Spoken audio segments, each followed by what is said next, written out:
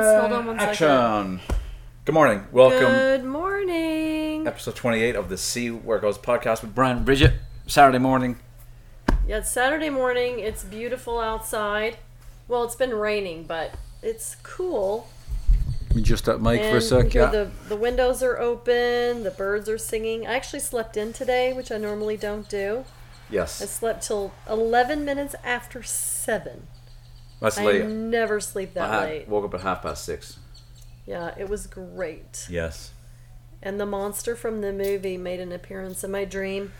Do we have a little music for everyone to open the show? Yes.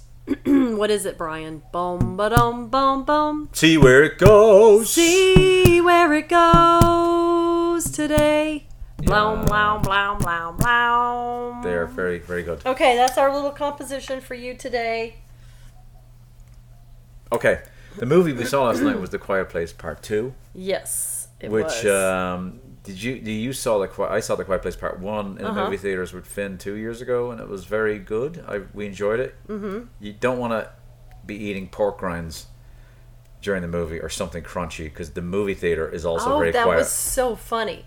Because The Quiet Place, I don't know if you've seen the movie or not, but basically there's a reason in the movie why you have to be quiet. Like, the people in the movie itself have to be quiet. So there's a lot of silence in the movie itself. But it's funny, in the movie theater, when someone makes a noise, like, everyone jumps, you know? So I don't want to give any spoilers on the movie in case you haven't seen it. But if you're going to watch The Quiet Place 2... or watch The Quiet Place. What is it on? Hulu? I don't know. Amazon is what you watched it on. Oh, yeah, Amazon. So you can watch The Quiet Place on Amazon and then go to see The Quiet Place 2 in theaters. It's very good. John Krasinski, who's Jim Halpert, maybe from The Office. Yeah, Jim Halpert in The Office. Quite a lot. Emily Blunt. And Cillian Murphy, a good Cork man. He's in this second one. Oh, okay. So what did you think of the first one? How would you rate the first one on a scale of 10? I would give it probably an 8. It's really well done. It's a really well done movie. It's suspenseful. It's not really scary at all. It just gives you jump scares. Yeah. But it's not like a horror movie at all. It's just like a drama. Yeah. It's just, It's Alien or someone something. said it's the audio version of the Bird Box. Yeah, I found Bird Box to be more scary. Very good movie. If you haven't seen it, you'll understand why we're calling The Quiet Place the audio version of the Bird Box. The Bird Box is very good. The Bird Box was excellent. It was with more Sarah Bullock. disturbing. Is that what you just said? It was more disturbing? It was more disturbing. Yeah, it was more disturbing. It was more violent. Yes, it was. Then The Quiet Place is really... Well, The Quiet Place is violent, but the violence is very fast. Yeah. Very strong opening on The Quiet Place too. Yeah. Very good. It lost some of its momentum, but I think it's supposed to, because it's supposed to go from noise to quiet. You know how he films it? Because there's a deaf girl in it. Yeah. And sometimes they film it from her perspective where everything's dead quiet. I thought that was very effective. Yeah, that's really cool. There you go. That was that. So yeah, they were good. They're good movies. They're solid movies. Yeah. You know a movie that's not solid? Army of the Dead. Army of the Dead on Netflix. That's not solid. I would have given it... Go ahead. Well, I would give it a 5 or a 4 even. I didn't like the movie literally within 2 minutes. And I was very disappointed because, number one, I love zombie movies, which I never dreamt in a million years that I would be a zombie movie fan. You do? When did you start loving zombie movies? What's the Zombieland? Oh my gosh, I love Zombieland. Zombieland. Who's in Zombieland? What's his name? That was a very good movie. Woody Harrelson. I hope they can't hear me typing here. I'm making notes. Woody Harrelson and a guy. What's you that know kid's the guy's name? I don't know. You see him. He was in the Facebook movie, I think. But Woody Harrelson good is actor. funny. Bill Murray makes an appearance in the first Zombieland movie. Great. It's one of the best comedy Very funny. scenes Very funny. ever. Very, very good. And Zombieland 1 and 2 were both really well done. Yeah. And very enjoyable as far as zombie movies go. No, but let's not lose Army of the Dead. Army of the Dead I'd give 4, and here's how I would give it 4. Yeah. The Zombie Queen was worth 1 point. Tig Notaro was worth 3 points. No, Tig was the movie. She was the movie, but she wouldn't have given that. But that movie was 0. Without Tig Notaro, that movie was crap. Terrible. It was almost a minus number you'd give it. Well, but I did she like added this, so much. Right, she added so much, and here's the unique thing: is she was not filmed with the rest of the crew because of the pandemic. She had to do all of her scenes on the green screen, and then he put them into the movie. And he was saying, what's his name? Zack Schneider? Yeah. He's a director? Yeah. He was saying that she actually transformed every scene that she was in. She's great, and she though. did. She's not even an actor. She's a comedian. She elevated every scene that she was in. And she said when she was filming it, she felt like she was the star of her own movie. And you could really tell because her star quality that she carried into those scenes, they were just great. Yeah, they were really amazing. It just elevated the whole movie. And because it opens with the movie is set in Las Vegas. Yeah. And there is a zombie outbreak in Las Vegas. And the whole opening song, well, you have an opening scene, right? You have an opening scene. Well, so let me finish that thought. So they've contained the zombie outbreak. Yeah. No, I just want to get one. They've contained the zombie outbreak in Las Vegas via shipping containers. So all the zombies are contained within Las Vegas. So go ahead. Right. They're not in the shipping containers, though. No, they're contained. No, sorry. It's a wall built of shipping containers around Las Vegas. There you go. I wasn't sure if that was helpful to your story. Go ahead. Containing all the zombies. But Viva Las Vegas. The song Viva Las Vegas, number one, I don't like the song, period. Yeah. And it is the opening number, or not the opening number, but it's the first song that you get to open the movie with the credits. And it's literally like a 3 or 4 minute song. Or longer than that. Went on forever. It goes on forever. And it's awful. Awful. I wanted to turn the movie off immediately. And it got worse. Pale Moon on the Rise. Oh my God. Like whoever scored the movie, 2 thumbs down for them. Yeah. Horrible. What else do you have to say about that waste of 2.5 hours? Except for Tig Notaro. That was his name. David Bautista wasn't bad. I mean, he's enjoyable to watch, but here's the thing. I think he was cast wrong. I don't even think he was the right person to be cast for that role. But that's typical. You get these, like, there was a German guy, or at least he had a German accent. He was good. But other than that, he was good. But no one was believable. Well, the script was terrible. The Zombie King was good. Yeah. And the Zombie Queen, they were actually really cool. Like, I hated the opening zombie. Yeah. I hated him because he moves mechanically. He was CGI, right? He was CGI. He was kind of robotic. Yeah.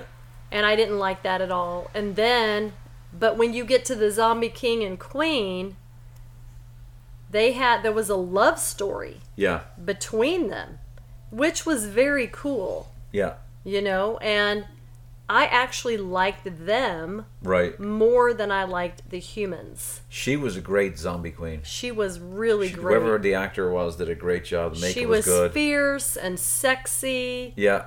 And I don't know. I think they should have just done a movie about their story and like how did they? Yeah. How did they? That would have been a good idea. That would be a prequel I'd be interested in. Yeah, like how, how they became zombies, how they realized they were intelligent, they could still think. Because they are, yeah. And they weren't, how they were able to fall in love and all of this. But I liked their characters, but yeah, the rest of the movie was just blah. It's terrible. What's your favorite? So is Zombieland your favorite zombie movie? Yeah, I love Zombieland's my favorite, and then my second favorite is Train to Busan, which is a Korean another very good one, yeah. Zombie movie, which was extremely violent, as all zombie movies are, but it was very entertaining. That was well done. Korean films are excellent, by the way. They're really. Parasite was another good one. I didn't watch Parasite. Oh, that was good. It was good. It was well done. Yeah. You didn't watch it? No. Okay. Shaun of the Dead was a good one. That was a bit violent. I've never watched the whole Shaun of the Dead. But it's very. I think you'd like it. I'll have to watch it because I do enjoy zombie movies. That was good. the original, which was Night of the Living Dead, I think it was the 60s black and white movie that was not violent but very spooky, where they're stuck in a house. That actually started I think that started off, and that wasn't bad. Yeah. Well, is there any other things while we're talking about movies? Is there anything else? Well, I was going to talk one more thing about Tig Notaro. She was in the movie Together, which I don't think I mentioned. I've shared on the podcast. I went to see it, and she's with Ed Helms, who was also from The Office. Oh, I didn't know. And he plays Andy. Yeah. And anyway, it's a very, very just great relationship type movie. It's about a platonic relationship. And anyway, I recommend that movie. It's just a really feel good. Is it a romantic comedy? No, it's not romantic. It's platonic. It's about a platonic relationship, which is very unique. Like, you don't really get to see that. And Tig doesn't play a comedic character in that one. She just plays she plays a therapist. Right. And she only has like 2 or 3 really short scenes. Yeah. But the main cast, there is a comedic character who's really funny. He's like a coffee shop guy, and he plays this gay guy, and he's just really funny. He's pretty hysterical.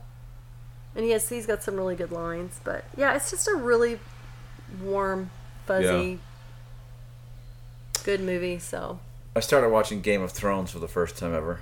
Oh yeah, that's right, you did. And so, what do you think of Game of Thrones? Well, I could see the how it pulls you in. It doesn't pull you in right away. Right. I was disturbed by the first episode because of this. There's a certain tribe, and the way they treat women is so disturbing. But I think that's the message they're trying to tell you.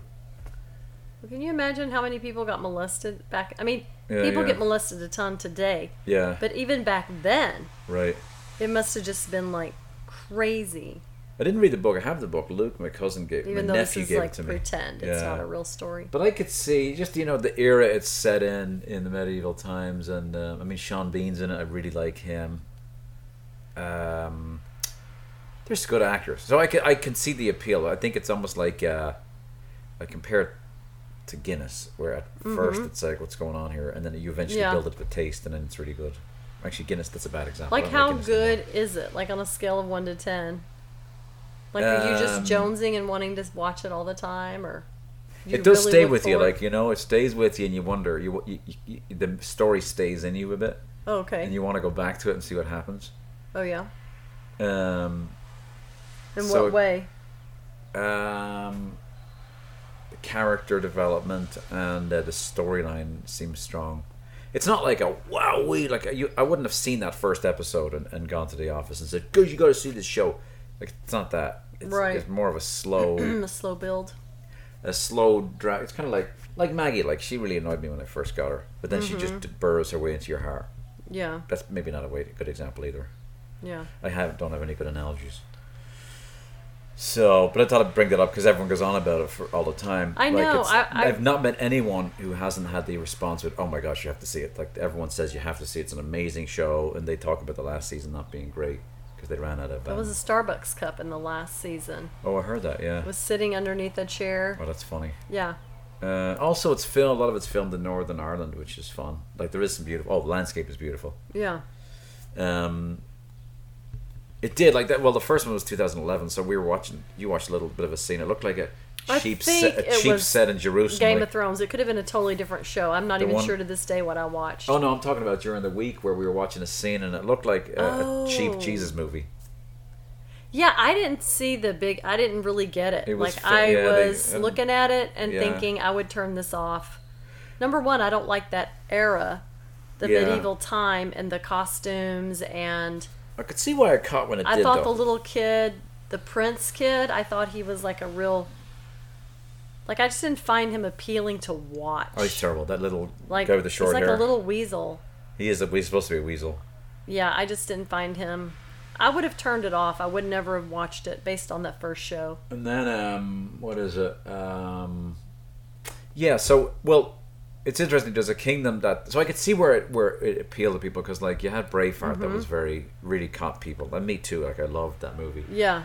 And then you had Gladiator, and then you had 300, I never saw that. But then you have this, and then you have Lord of the Rings, and then this. So it seems like it's collective. There's a collective desire for this, whether it's the power of myth or folklore or old stuff. But it does feel like that was the trajectory of what people were kind of Right, it was like a trend. Yeah. Back then. Which is I mean, if I go back to Braveheart, that's the trend that started in '95. But I mean, in the '50s, that's historical. That's a real story. Well, with a lot of stuff at it. I mean, I liked Lord of the Rings, but it wasn't something I would ever put at the top of my list. I did, but I'm kind of tired of it now. Well, yeah, I mean, it's just what else can we talk about? Should we keep talking about shows? Like, do we need to talk about The Breeders or no? Have we already covered that? I think we talked about Breeders we talked before. about that on Hulu. And all right, are we done with the intro? Yeah, well, what are we going to talk about today? I wanted to talk about a quote that someone shared with me yesterday that I thought was pretty profound. And I have to find it because I want to read it. Okay.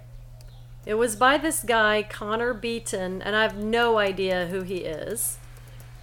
And it's from an Instagram channel called Man Talks. But here's the quote. It says, "Stop debating people, period. It serves almost no purpose outside of hijacking the nervous system and getting you involved in what is often a contest to see who can reaffirm their opinions and identity in the most concrete fashion." So anyway, when I heard this quote, my friend shared it with me, I was like, oh my gosh, yes. Like, we were talking about how when a debate comes up or when someone begins sharing an opposing opinion with you, like, I will have a physical reaction inside of my body where I get like nervous or anxious or something. It's like I literally can feel my nervous system perk up, but not in a good way. And even one time I had someone coming to visit my home who is in an extremely different religious camp to myself, and I wasn't even... Can you give me just the slightest hint of who you're talking about, or mime it, or without saying it? Okay. So anyway, that mic, that's a condenser mic. It might have picked that up, but we'll see. So anyway, just the fact that this person was coming to my home, was very upsetting. Like, I was having like a major anxiety attack. Oh. Knowing they were coming because I was afraid. Right. That they were going to bring things up to me or judge me or whatever, because I've shared very openly with this person that I'm not a Christian anymore. Right. So there's definitely some truth to this quote. Yeah. That not only debating people, but also when you know that you're going to be confronted with someone who is so different in their opinions and their beliefs. Yeah. Like, I know for a fact my physical body reacts to that. And it's a horrible feeling. Do you get that same reaction? Yeah. Yeah. I do. Yeah. Well, it's more comfortable to be around people who agree with you, right? Well, of course it is. But it's so funny. It's like, because today, because of social media and because of politics and the pandemic and the vaccine, it seems like, just instead of going on social media just to be like entertained or look at different things, there's always these things coming at you. And then also there's another person in my life who loves debating. Yeah. And they have some different opinions than myself, and I'm just so over it. Like, I just don't care. I got to a point I don't want to debate you. Please leave me alone. Well, I think that please keep your opinions to yourself. Unless I want to talk to you about it, but it's like... What do you think causes the exhaustion? Well, it doesn't... I like the second part of this quote. Okay, it serves almost no purpose outside of hijacking the nervous system and getting you involved in what is often a contest to see who can reaffirm their opinions and identity in the most concrete fashion. Because you're not going to change anybody's mind. Right.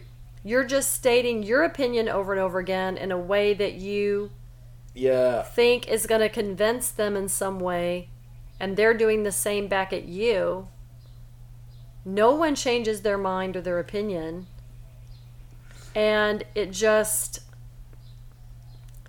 like an exercise in self-torture. So I wonder if, so I think when I think back to a moment last year when somebody wanted to get into a debate, and it was stuff I debated and looked at. It was a theological debate that I would have looked at.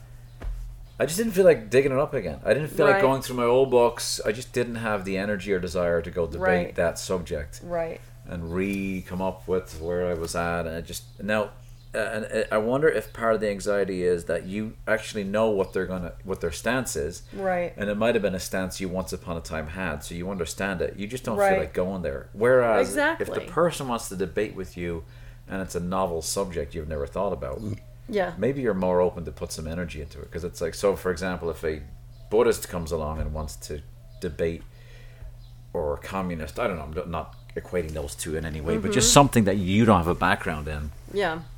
And they want to debate why that's a great thing, you might have more energy because it's something new you're trying to discover. You might learn something. Or if there's no I think if it's just like an opinion that's just doesn't have any weight to it, in the sense that like people are putting so much weight into a lot of these things, and because they are weighty things, and they're things that matter, like the vaccine or whatever, but people get defensive, or like wearing a face mask. But it's like, I mean, I don't really care. If you want to wear a mask, wear a mask. If you don't. If you want to get a vaccine, get one. If you don't want to get one, don't get one. Like, I'm not going to get upset about those things. But opinions about like whether I'm going to hell or not going to hell, or someone thinking I'm, this lost person, like those feel different to me. Well, because at the root of those, the person's trying to convince you you're defective and they need to fix you. Right. That gets tiring, right? Yeah. I mean, and I do get tired of like vaccine debates and all this stuff, which I don't enter into those anymore, which I never really did debate that. Yeah. That's not something I really ever did debate. I'm just like, okay, you do what's good for you. Yeah. But when someone else is like constantly wanting to debate, like here's something like, if someone is wanting to debate, what's another way to enter that conversation where you don't have to debate? What would you do if you knew this person wanted to debate? How would you handle the conversation? What would you say? Well, what would I say? I guess I'd want to know like what their motive is to debate. Is the motive I mean, I don't know how I'd figure that out. But maybe you don't figure it out. You just deal with it. But like the motive would be like, do you want to prove you're right? Do you want to win the debate, or do you want to learn something? Like kids. So would you ask them that question? I don't know if it do you want to debate this because do you want to find out if you're right? I don't know. I don't know how I'd do that. I think so. For example, like kids like to wrestle, right? Yeah. Wrestling's fun, and I wonder if wrestling's just part of like you want to push yourself to your limits. You want to grow your muscle, whether you consciously know that or not as a kid. But there's something about resistance that people like, that it's good for us. Like meeting resistance, good for us because we grow. And if you go into a debate because you want to meet resistance and you want to test out your theories that you've held onto and see if they can make it in the ring, then that's probably a healthy thing. But if you go into the ring because your motive is to show your opponent how wrong they are and shame them in front of people, right? I think that's the key. That's not helpful. I think that's the key, because I think most of us don't go into the ring wanting to learn. We go into the ring wanting to teach. Yeah. We want to transform that person's opinion, and they want to transform ours. Yeah. So, but it's hard to have a teachable attitude. Right. It's really hard to get yourself in a place of wanting to understand, especially if you know the other person will never be in that place and doesn't want to be in that place. So then it is a waste of time. So it kind of feels unfair, like, Yeah. because I've been in conversations like that where You moved the mic, sorry for the noise. they're good and respectful conversations, but at the same time, I can tell the other person doesn't really, like, I will feel like I'm the one acquiescing on points or saying, oh yeah, I see your point, or oh, I understand that, or That gets tiring after a while. If you're the only one doing that gets tiring. I know, I'm just like, I don't want Dan. It's like, what's the point? I just don't want to do it anymore. So like it's exhausting. I got into a debate with a workmate where I thought how they handled the meeting was not well, and I gave them feedback, and then they pushed back on me, and they gave me feedback that was actually helpful. I'm not trying to be the hero of the story. It was actually helpful, Right. and it still helps me. But I asked them, is there any feedback I gave you that's helpful? Like, they just avoided the question. Yeah. So it's like, I'm done. Right. If you can't learn, I've learned something from you. Like, there's really nothing you can learn because, so I don't, so maybe you ask them, hey, do you want to, are you open, if you ask the opponent, are you open to learning anything here? They might say they are. That's a good question. But if they're not, are you open to being wrong about anything you're bringing in here? Are you open to learning or open to being wrong? Right. If they're not, then why waste your time? Right. Because all they're doing is bringing gifts for you. They're not planning on taking any gifts from you. Right. And if that's the case, I don't think that's a debate. Right. But there's so much of this, and you look at these YouTube videos, like Jordan Peterson destroys this liberal. Like, I don't want to destroy anyone. What kind of language is that? Destroying people. Right. Like, is our mission to just make people look stupid? Yeah. That's just not. That's not the way I want to be. Right. So that's what we always say at work. Like, let's tear apart ideas, not each other. Yeah. And I think if you're mature enough, you can detach your ideas from yourself. But often people can't. Right. So I think that's like a sign of maturity, or maybe not maturity, because I wouldn't call myself mature. I would say, because it's really, really hard for me to do. Right. And I don't do it that well at all. Debate? Yeah. Yeah. So it's definitely something that I have to remind myself to be in that learning place. Yeah. And yeah. Anyway, I just thought that was a really good Yeah, that's a good quote. And because I think there are things to learn. There's always, yeah, of course. There's always something to learn. I don't think there's always one. There's just, everything's not black and white. Yeah. In the world, so. But also, like, I had a case this week where I said something. It was a debate. It was really a pissing match, as he called it, in work. And I said something, and he responded in mail, and I wanted to respond and say, "Did you really just say that?" Yeah. That's what I wanted to say. I didn't. Yeah. I tried to see clarity, and then another guy who read the mail said, "This is how I interpreted what you were saying, Brian."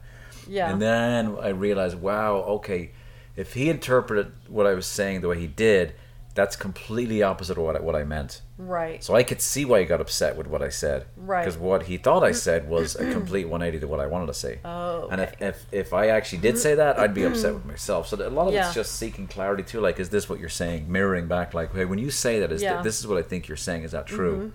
But even that skill I don't see a lot of. Right. It's rare, like, at least in companies where someone says, so this is what I hear you saying. Right.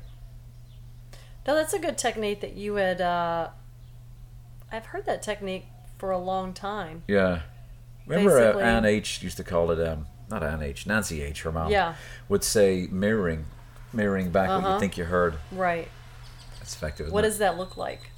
Well, they had a couple do it, and live in the room, and they were going through some rough patches, and they was a little uncomfortable because it was a real live counseling session she had with 20 people in the room. Oh, wow. It was yeah. Was I there? No, I didn't see you there. I had just started going. They used to do this Friday night, or I don't know what it was. They did these events at Germania Place. Yeah.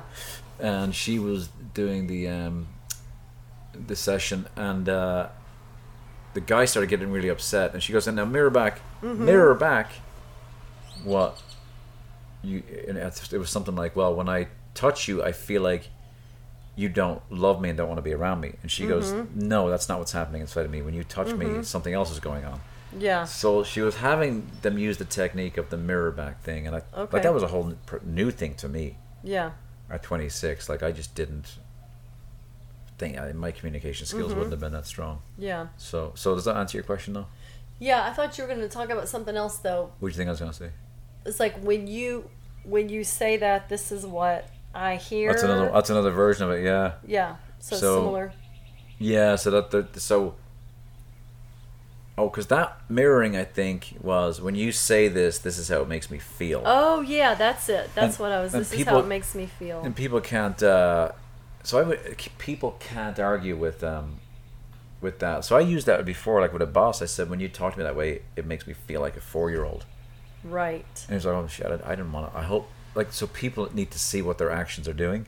Yeah. And then another class was, when you say or do this, the impact on me is this. So you don't even make it feelings. So they move it away from the feelings. They just say. So another example was, and maybe I would talk about this before in another podcast, was in a meeting, this guy went, shh, we were really close, and he shushed me. Yeah. And I got really pissed off, and I my first attempt was, hey, when you did that, I felt like you were an asshole. Well, that's not helpful, right? I felt like you were an asshole. That's not... you were supposed to say it made me feel like... yeah, I didn't say it to him, but it's like your first... that's what you thought, though. You want to practice it with someone. So I thought about it. So what was the impact on me? And I thought about it. It's like, I got embarrassed, okay. Made me feel embarrassed, okay. But that really wasn't the impact. The impact was I remained silent for the rest of the meeting, and I had stuff to contribute, but I didn't because it shut me down. So it took me about 15 minutes to put it in my head, and I grabbed him after. I said, hey, when you shushed me in the meeting, and as soon as I said it, his face changed, and he goes, I know, I'm sorry. I said, well, and I just continued. I said, well, how it impacted me was I got embarrassed. Yeah. And then I didn't contribute for the rest of the meeting, and I wanted to. Right. And he apologized. But it was important for him to see that your behavior impacted someone this way. So to me, that's the most powerful... We call it impactful feedback. Is like when because a lot of people don't know their actions are causing this, you know? Right. We had someone at work who was having all these thoughts that were completely untrue about her.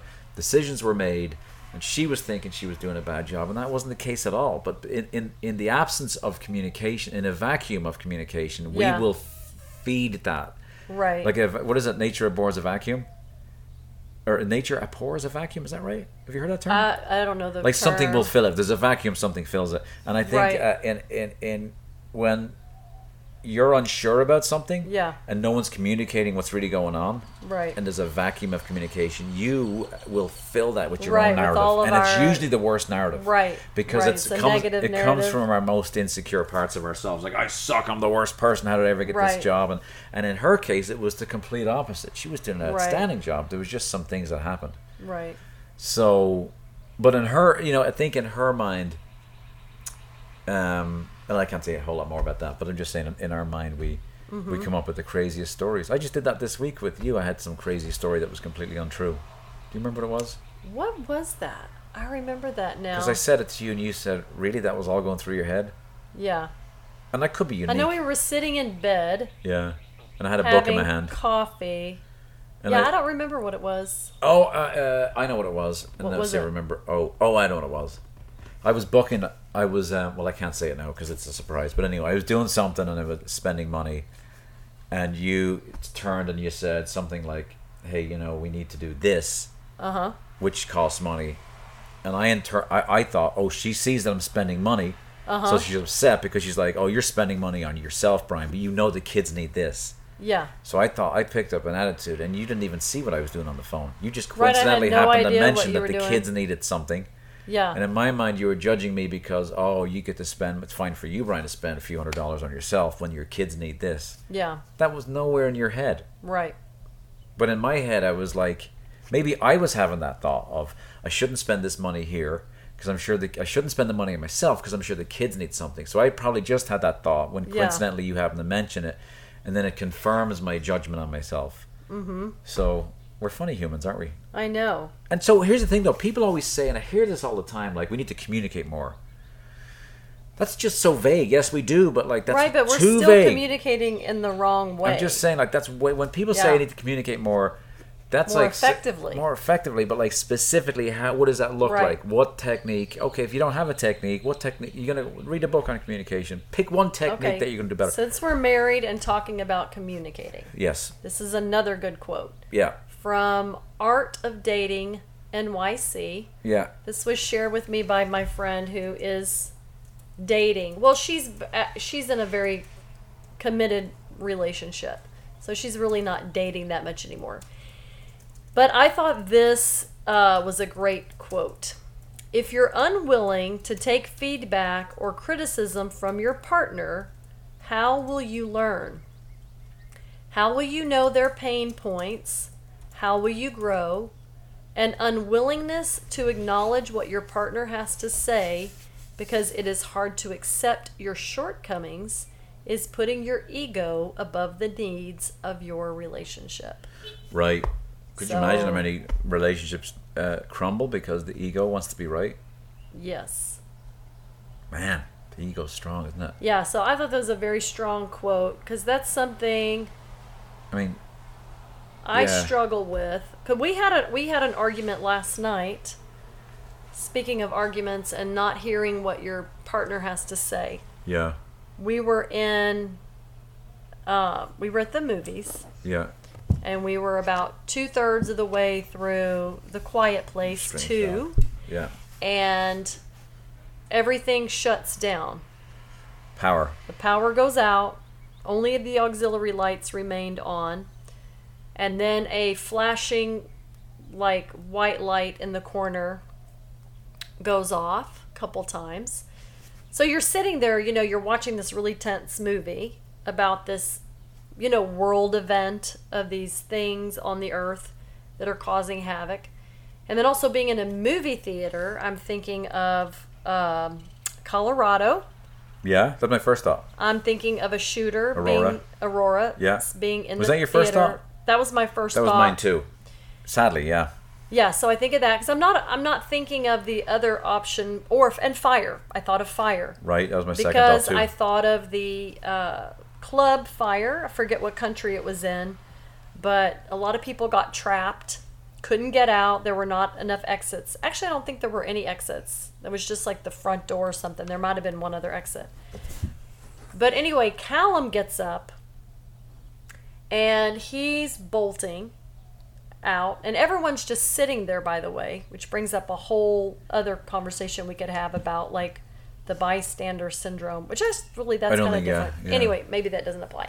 Anyway, he gets up, I get up, I look over to you, you're sitting there, and a few people start getting up, and I'm thinking in my head, well, I'm going to leave. I want to be by the front doors before people start freaking out. Yeah. Like, I don't want there to be like a herd, because I'm also thinking of like people getting trampled, trying to get out of the theater. So I'm thinking I'm just going to calmly get up and I'm going to go down to the front so that I can escape if I need to. So anyway, get up, we go, we're leaving, and I'm waiting for you to follow. I'm thinking you'll follow. Yeah. And then I realized it's not gonna happen, yeah. You're not following. Which really like pissed me off. I got really mad about that because I'm like a pessimist when it comes to like bad things happening in the world. Yeah. I'm a worst case scenario person. You're a best case scenario person. Yeah. So I get up and I think I texted you. Oh, my phone was off. Oh, your phone was off. Well, right, that makes sense because we're in a movie theater. So I text you, and I'm hoping you're going to come. We're making our way down the escalator, which is not working. We're walking down. But we realize it's just a big storm, or I realize it's a big storm. So I don't know if we're a tornado watch or warning, so I check my phone, and there's not. So I'm like, oh, okay, this just must be a really big storm that we're dealing with here. But I'm still mad that you're not there. It's kind of hard to talk to you when you're in another room. I'm sorry, yes. I didn't need to fix that problem. So anyway, I tell Liam and Callum, I'm like, well, I guess we'll just go back in the theater because, like, Dad's not going to come. Like, he obviously doesn't care. Right. Like, him and Finn are just going to go down with the ship. Well, I was saying to her, let's go. Or whatever, And she said, what about all my stuff? I said, well, leave it here. We'll come back. We bought the tickets. Just grab your bag. But it was like trying to She wasn't motivated. Right. So she must be worse than me. I was actually mad at her, which I never told her I was mad at her, but I was pissed at her too because she'll get it. She does? If she does, she'll hear it. She doesn't. But anyway, because I'm thinking this is typical, like, of my family, that like if some big event, like these are the thoughts going through my head. Yeah. Like, this is typical of our family. If there's a bad event going down, yeah, no, I think I'll be the one reacting because everyone thinks I'm an idiot. Yeah. Who overreacts. Right. There is an extreme. So you and Callum probably... Hold on. And then you guys will do nothing. Well, so I think there is a spectrum in the family. There's you and probably Callum are on the... are on the extreme of... Out of podcasting. You can come in if you're just getting something. You might be on the extreme of worst case scenario. I think Finn and I probably lean more on best case scenario. You guys lean on nothing bad's ever going to happen. Just think in the middle it would have been good. So, for example, we should have stayed together. So, if there was... So, my first thought was active shooter. The second thought was fire. Right. When I got up to leave, the guy in front of me said there's hail. And I knew the weather was bad. And when it blinked, my first thought was that's what it is. Yeah. And if it's hail, what's the point of leaving? He didn't... I looked... No, it took another minute. Because what I wanted to check for was tornadoes. Right, if there was a tornado, that too, yeah. Didn't see that. I just saw heavy storms. Like, I think we're just fine. We'll just stay here. But you didn't know all that was going on in my head. You just decided you were mad at me, and I had to tell you. Right, and I was pissed. I had to tell you twice. Even if you had checked on that, yeah, I felt like you should have still come and checked on us. Yeah, well, I tried. But you weren't checking on us. I get it. So you were thinking I didn't care. So I was bothered that you didn't think I... he doesn't care. Like, well, I was bothered that you didn't think I cared. Right. Because, like, if it really was here's the thing, if there was an active shooter, right, you guys went the wrong way. You went into the main lobby. Well, I didn't know that. I'm just saying, if that's why we should have stayed together. Because so if there had been an active shooter, we should have gone down to the front and gone down the exit door to the right. Yeah, the alarm would have gone off on the door, but that was the place to go. Right. Unless, although that would have caused a lot of chaos, though, if I would have done that. Yeah, but it's like, okay, I would have, but... I mean, I don't know what to do. I mean, it's a complex world. We used to just have either fire or the projectionist was drunk or something. Now we have this potential of an active shooter, which is a whole new thing of how do you know... Well, how would they have gotten the system down? Unless it was someone who... I don't know. They shot the projector or something. At the theater. But anyway, so this caused a conflict between the two of us. Yes, okay, yeah. Because, number one, I didn't know your story. Right. You don't know my story. Now, were you listening to my story when I told you the first time? Because I was listening. You looked so mad you weren't even listening. Well, because I felt abandoned. Right. Like, I felt like you were poo-pooing me, as you often do. Right. You poo-poo me like, oh, that's just Bridget overreacting. Yeah. And I do know that I probably erred too much on the side of fear, but it's not that... It's just that I feel like for me personally, I watch the news and I see what happens in the world. Yeah. And that I should react in a let's be as safe as possible type of way, just in case. Yeah. Instead of a... It wouldn't have been bad to go out that door and set the alarm off. Right. But I feel like not reacting at all is also problematic. Oh, but I think you thought I was assuming the best. I wasn't assuming the best. I had good evidence that the problem was hail. Right, but you're not finding me to come communicate that to me. Well, I did. I waited for my phone to come on, then I called you. I don't know. I should have just left Finn there. So, yeah, you called me. My option was to leave. Finn was not coming. She wasn't coming. I was supposed to leave her there and then join you four. And then I'd get there. Because I said to her, if I go down without you, she's going to be mad at me. So you got to come. Right. Well, so that I'm dealing with that. speaks loud to what, like, my place in the family. Well, I feel like my place in the family is like the what? The resident idiot who overreacts to situations. I don't think so. I mean, and who doesn't get taken seriously ever. I don't think that's fair. I don't think that's fair. I mean, let's look at the other extreme. I swung an axe at a branch and missed and put it in my shin, right? Well, that's because you don't know how to use an axe. And I also went into a pile of mud that you said, don't go into that mud, you're going to get stuck. And I said, oh, we've got an SUV. And it got stuck overnight, and the tow truck couldn't even get it out. He had to get another truck to get it out. The tow truck almost got stuck. That's how bad it was. Right. And you told me, don't go into that mud. You're going to sink. And sure enough, we did. Right. Well, because, see, this is the way... My point is, I think if there's going to be an idiot here, it's me. Because I've been the one who's gone because I think you you go too much on the side of everything's fine. Right. Everything's going to be fine. Yeah. Me, Yeah. I'm on the side of it may not be okay. I need to react as if it's not going to be okay. Well, yeah. Do you remember we slid sideways down a snowy mountain in Colorado? Yes. That was bad. And I was that was a mistake too. We never should have gone to those people's house. That was an all-wheel drive Volvo, because you think you're indestructible. I was like, this is an all-wheel drive Volvo. I know. When it's going down that mountain sideways, it doesn't matter. I never would have. Number one, if I had known where those people lived, we would have gone that day. Right. No, I agree. Ever. I agree. I mean, and that was bad, like, because on the side of the road, we could have hit a tree. That tree could have gone through the window of the car. I mean, we saw other vehicles on the side of the road. Yeah, hanging literally in a clump of trees off the side of the road. And if the trees hadn't been there, they would have just rolled.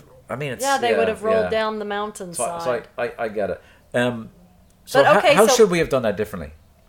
So, well, I think of if you had course, said to tensions were high because we had just both come to the realization that everything was fine. Yeah. So, I mean, I was a tiny bit spooked. Not like incredibly spooked, but a little bit. Right. You know? Yeah. But there was like 2 minutes of like, okay, what is going on here? Yeah. But then, it did take me a good like 10, 15 minutes to stop. Even after you explained yourself and what you were feeling and thinking. And, okay, so here, what do you have to say to me about that? Like, if we're talking about criticism. You said it made me feel abandoned. So that was the first time you said that. Had I known that would have been helpful. Because all you were saying was, you don't care. You would abandon your family. Right. And I was you would have abandoned your family. You like wouldn't that's protect ludicrous. us. Like if a shooter really had come in there, like I would have put my life on the line to stop him. Right, but I think you would have actually had to seen him first. Okay, but my point is though that like if you your mind, if it's not 100%, I think if there's any doubt in your mind that something bad will happen, you will go to the positive side first. Well, but here's the thing. The odds of an active shooter going into a movie theater is very, very slim. Oh, I know that. It's only happened in one movie theater. And right. all the movies that ever happened around the world. Right. I'm not saying that, I'm saying that wrong. Bataclan was also bad. That was a concert. My point is that if you had, instead of pushing it all on me like I'm pissed at you, if you had said, when you didn't come down, it made me feel abandoned, I would have responded differently. Right. That's all you have to say. So. Right. And then I could have said, well, when you say that about me, it makes me feel that you don't think I'll protect my family when it comes down to it. And that's not true either. Right. You know? Right. Because what should we have done? What we should have done, until we had clarity, was all 5 of us stay together. Right. So we need to have some conversations about, hey, kid, right. You don't get to just go off on your own, because if there was a problem, you went the wrong direction. You wait for us to make a decision. So we should. I was just thinking about getting out in case of a fire or a stampede. Got it. But the best thing we could have done was, if we weren't sure, we go stand by that exit door that leads to the outside in the theater. Right. We stand beside it, and then if we start hearing shouts or fire, then we just go straight out that door. Right. I agree. I knew leaving. I wanted to leave for safety reasons, but it felt wrong. Yeah. To be leaving you guys. Well, I was hoping you would follow. Yeah. But I also knew what I was dealing with. Yeah. In the sense that I could see you guys staying and being like, oh, whatever. No big deal. Yeah, because you feel most like... people were staying. Everyone was like... They were. Very... A few I'm people wired. left. I don't know why I'm wired that way. I'm just... Well, yeah. I'm wired in a very weird way. Well, my mom was similar. She was very wired to be very nervous of what might happen, and my dad was more, it'll be okay. You know, he was definitely more chill. I wish I was maybe more too like much. that. Well, I mean, there is a middle ground, right? Yeah, but I wish I was more like you. And I think between the two of us, Liam probably sits in the middle of that 5 I just mentioned on the spectrum. No, he's very chill, I think. Well, last week I had 3 beers. First of all, last week, here's an example of me being an idiot. Okay, maybe strong words. Oh, this is another argument we had. Well, so at 3 o'clock in the afternoon, I went out for drinks, right? Yeah. I had a lovely Oktoberfest. Problem number 1, it was my breakfast. I hadn't eaten all day. Right. So I was drinking this for breakfast at 3 o'clock in the afternoon. Yeah. And then I had two more. And I had two more because I was on my electric scooter. Now, this is Burleson Beer Yard. And usually if I'm to come home from there, I go back roads. I cut across Broadway. I go Avenue B all the way up to the Whitty Museum. And then I get across again. And but on my third beer, my first thought was, I'm going to fly down Broadway at 5 o'clock. Yeah. And I flew down Broadway. I had my helmet on, but I'm going 20 miles an hour, and people are looking at me, and I'm grinning back, and I'm having the greatest time. God. And I get home, and I realized that was really stupid. I was so pissed at you. But at one point, Liam just was eating. He usually never gets involved. He just looks up and said, "Dad, can you admit that was not wise?" And I heard that because he doesn't normally talk like that. Yeah, he never, ever interjects himself. But when he did, it's like, okay, I got that. I heard that. Yeah. And then when we talked the next morning, I think he said something similar. He goes, it was something like, yeah, that was, he was right. I mean, you were right too, but you were speaking in anger, and he just spoke quietly and said one thing that was like, yeah. Well, can you just admit you're wrong? I got more and more angry at you because you were not hearing me. I think you're so used to not hearing me, or in those types of situations, because I overreact, and that's how you see me. Yeah. So, as an overly cautious person, I don't think you hear me anymore. Yeah. Like it's completely, the words are coming out of my mouth. You are dismissing them faster than they reach your ears. It's funny, when I put that axe in my shin, as deep as it was, my first thought was, oh crap, Bridget's going to get pissed at me. It wasn't, oh crap, I don't know what I just did to my leg just there. Yeah. I think bleeding like crazy it was at the time. So, but you heard, it's interesting that you heard him. I was saying the same thing to you. Yeah. And at first, I don't think I was speaking to you at first in anger. I think because he does. But I got... No, I get it. I think because he doesn't often say stuff. Yeah. Because he thinks probably it'll be disrespectful. But he felt convicted enough that he needed to say something, that he just respectfully said, can you admit that was not wise? And it was very soft, and it was very unusual, and that's why I heard it, because it came from a place that's unusual, and it was novel, right? Right. I've lost my credibility. No, you haven't. And I respect him. Like, I respect everyone I'm saying, but like, I respect that opinion that it was hard for him to give. Yeah. Probably. But he was completely dead on. It was stupid. When I'm sober, I know not to do that. I know to go down Avenue B because it's a scooter and I could get crushed. So it's 5 o'clock, and yeah, people do go down Broadway. You're not supposed to go on the footpath.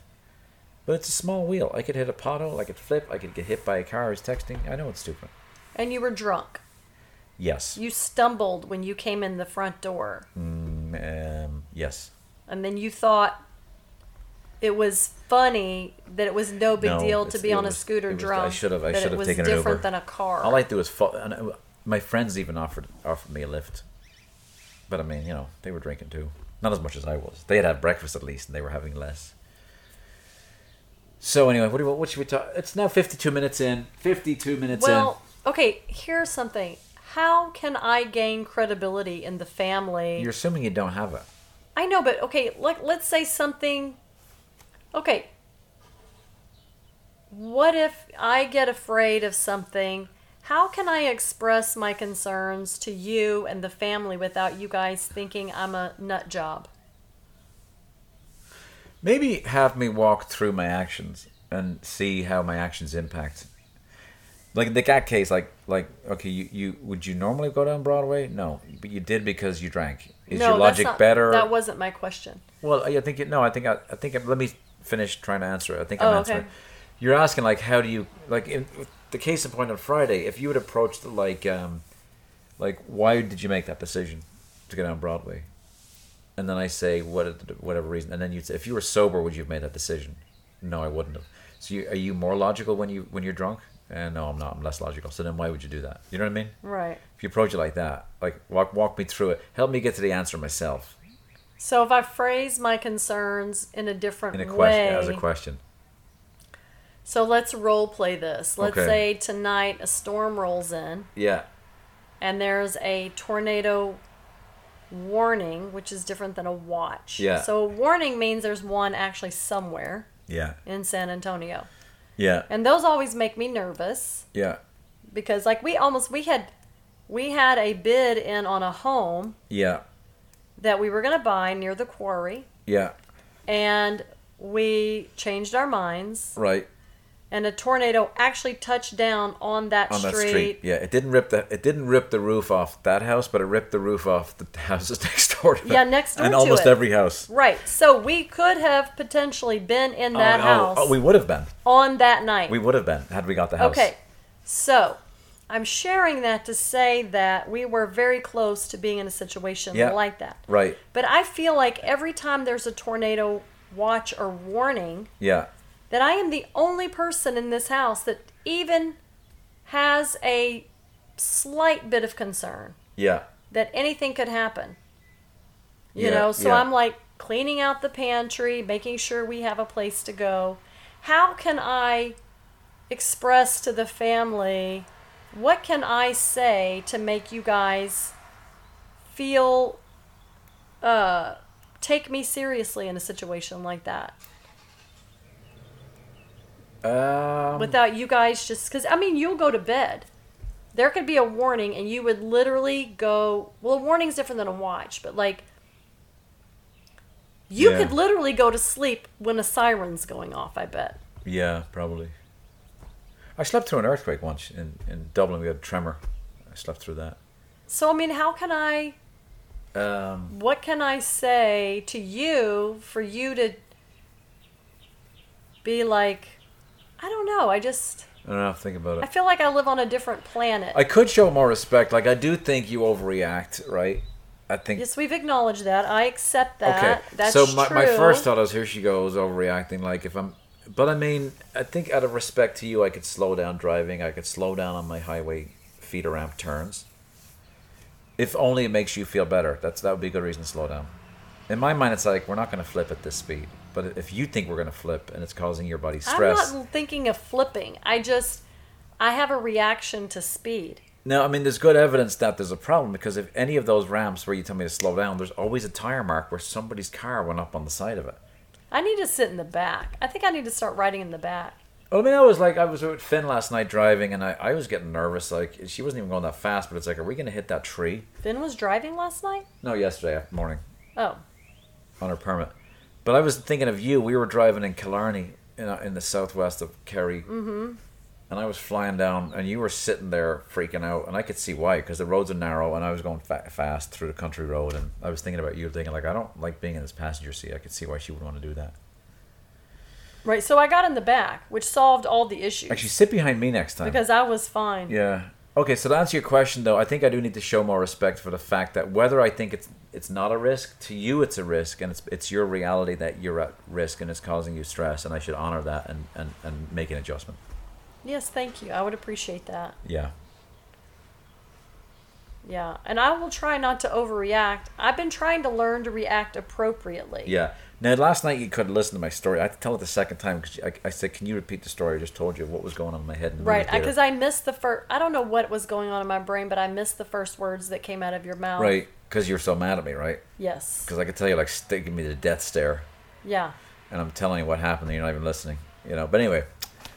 Yeah, so what would be helpful again is like, hey, makes me feel abandoned when you don't action, when you just... Right. You know. So... Well, there's also another layer to that argument last night, too. Or what happened is that you heard what someone else told you. Yeah. And he showed me on his phone, too. Or showed you on his phone. Well, I didn't see anything. I just saw 81 degrees. That's all I saw on his phone. But you were very quick to go with someone else's opinion over mine. Well, what was your opinion? Well, I didn't have an opinion. By the time I had gone almost all the way downstairs, come back up. Yeah. That had given me time to realize, A, this is a storm. B, it's not dangerous. Yeah. So. I mean, it was a severe thunderstorm, but it wasn't a big deal. I mean. So I went with what I think is Occam's razor. The most likely was that right? Am I using that right? The most likely explanation is the true one. So we'd run the first thought in both our minds was active shooter, and then fire, right? Yeah. So then I had looked at the weather and I knew a storm was coming over that was bad earlier, Yeah. would be going over us around the time we were in the movie theater. So I already knew that. And I forgot about that completely. Even I forgot though about I had it seen until it he too. told me. When he told me, I said, "Oh yeah, I remember." Right. And I ran the clouds Right. on the future thing, and Yeah. it showed that it was going to be coming over the movie theater during our movie. Yeah. So I remembered, hey, that's a good place to be during the movie theater. So hang I on. had that same thought. Yeah. You know why? Well, can I finish that thought? Yes, finish your thought. So when he's saying it's hail, I was thinking, yeah, of course it's hail because I knew it would be hail. I knew we'd have a storm, and when a storm happens, power goes out. Yeah. When an active shooter comes in, power usually doesn't go out unless they Yeah. cut it out. When a fire happens, yes, power goes out. So it still could have been a fire. We know, but to me, the most likely cause was, so you didn't have any evidence. You ran away with no evidence of what was going on.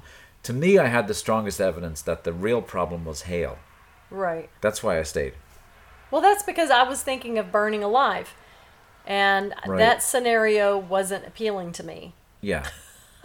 Because I had just watched that documentary like a month ago. I didn't finish it. Yeah. About the nightclub fire. Yeah, and then the other thing is Callum's running out the door, and I'm realizing he's doing it because he probably fills his head with He all the went stuff on first. the internet of the worst things. Like he stresses about the worst things that can happen. And again, it comes in handy. Like when he stabbed himself with the sword, he happened to have a first aid kit, which he insists on having in the house, and that came in handy too. Right, actually, but there probably wouldn't be one if he didn't have No, there it, wouldn't be. 'cause And also when they I didn't have one. cut the water off, Mr. Doomsday, Callum had all the water ready for us because he had buckets of it. Who cut off the water? During the winter storm. We Oh, had the water, Texas. when the water went oh, off. you know what that's called? What? Snowvid. Snowvid? Snowvid. Oh, I didn't know that. That's interesting. Yeah, I hadn't heard that Were you before. going to finish? You're going to finish it. I'll cut you off. Did you finish your thought? Oh, no, I was thinking that it was actually great to be... Like, after that was all kind of reconciled and they started the movie back up, it took them like 30, 45 minutes. And the movie started, then we got home, I realized that was great to be in the theater Yeah. and not hear all the thunder There you and go. not hear the hail. Because, like, we got home and Maggie, she was so excited to see us. Yeah. And I was thinking, what was it like for Maggie to be here? I mean, she's a dog, right? She doesn't know that it was a storm. Were you okay, Maggie, with the storm last night? But, like, what is she thinking about? Like, what's all that noise, you know? Yeah. So we should feed her, actually. And Yeah, it's I want to probably get my breakfast Eckrich time. sausage. Well, there you go. Thanks for sitting with us if you made it this long. So, yeah, we had... So, anyway, that's it, yeah. Okay. I don't know what to call this today, but... I'm calling it, well, I've already titled it, and we'll see. It might change between now and then. I'm saying, where is it? Main topic. We need to communicate better is too vague. Make it actionable. No? We need to communicate better. I'll just leave it at that. Well, what do you want to call this thing? Let's make a decision I didn't now. have any... You can title it, because I didn't have any ideas. All right. Thanks, everybody, and we'll see you next week. Bye-bye. Adios. Bye-bye.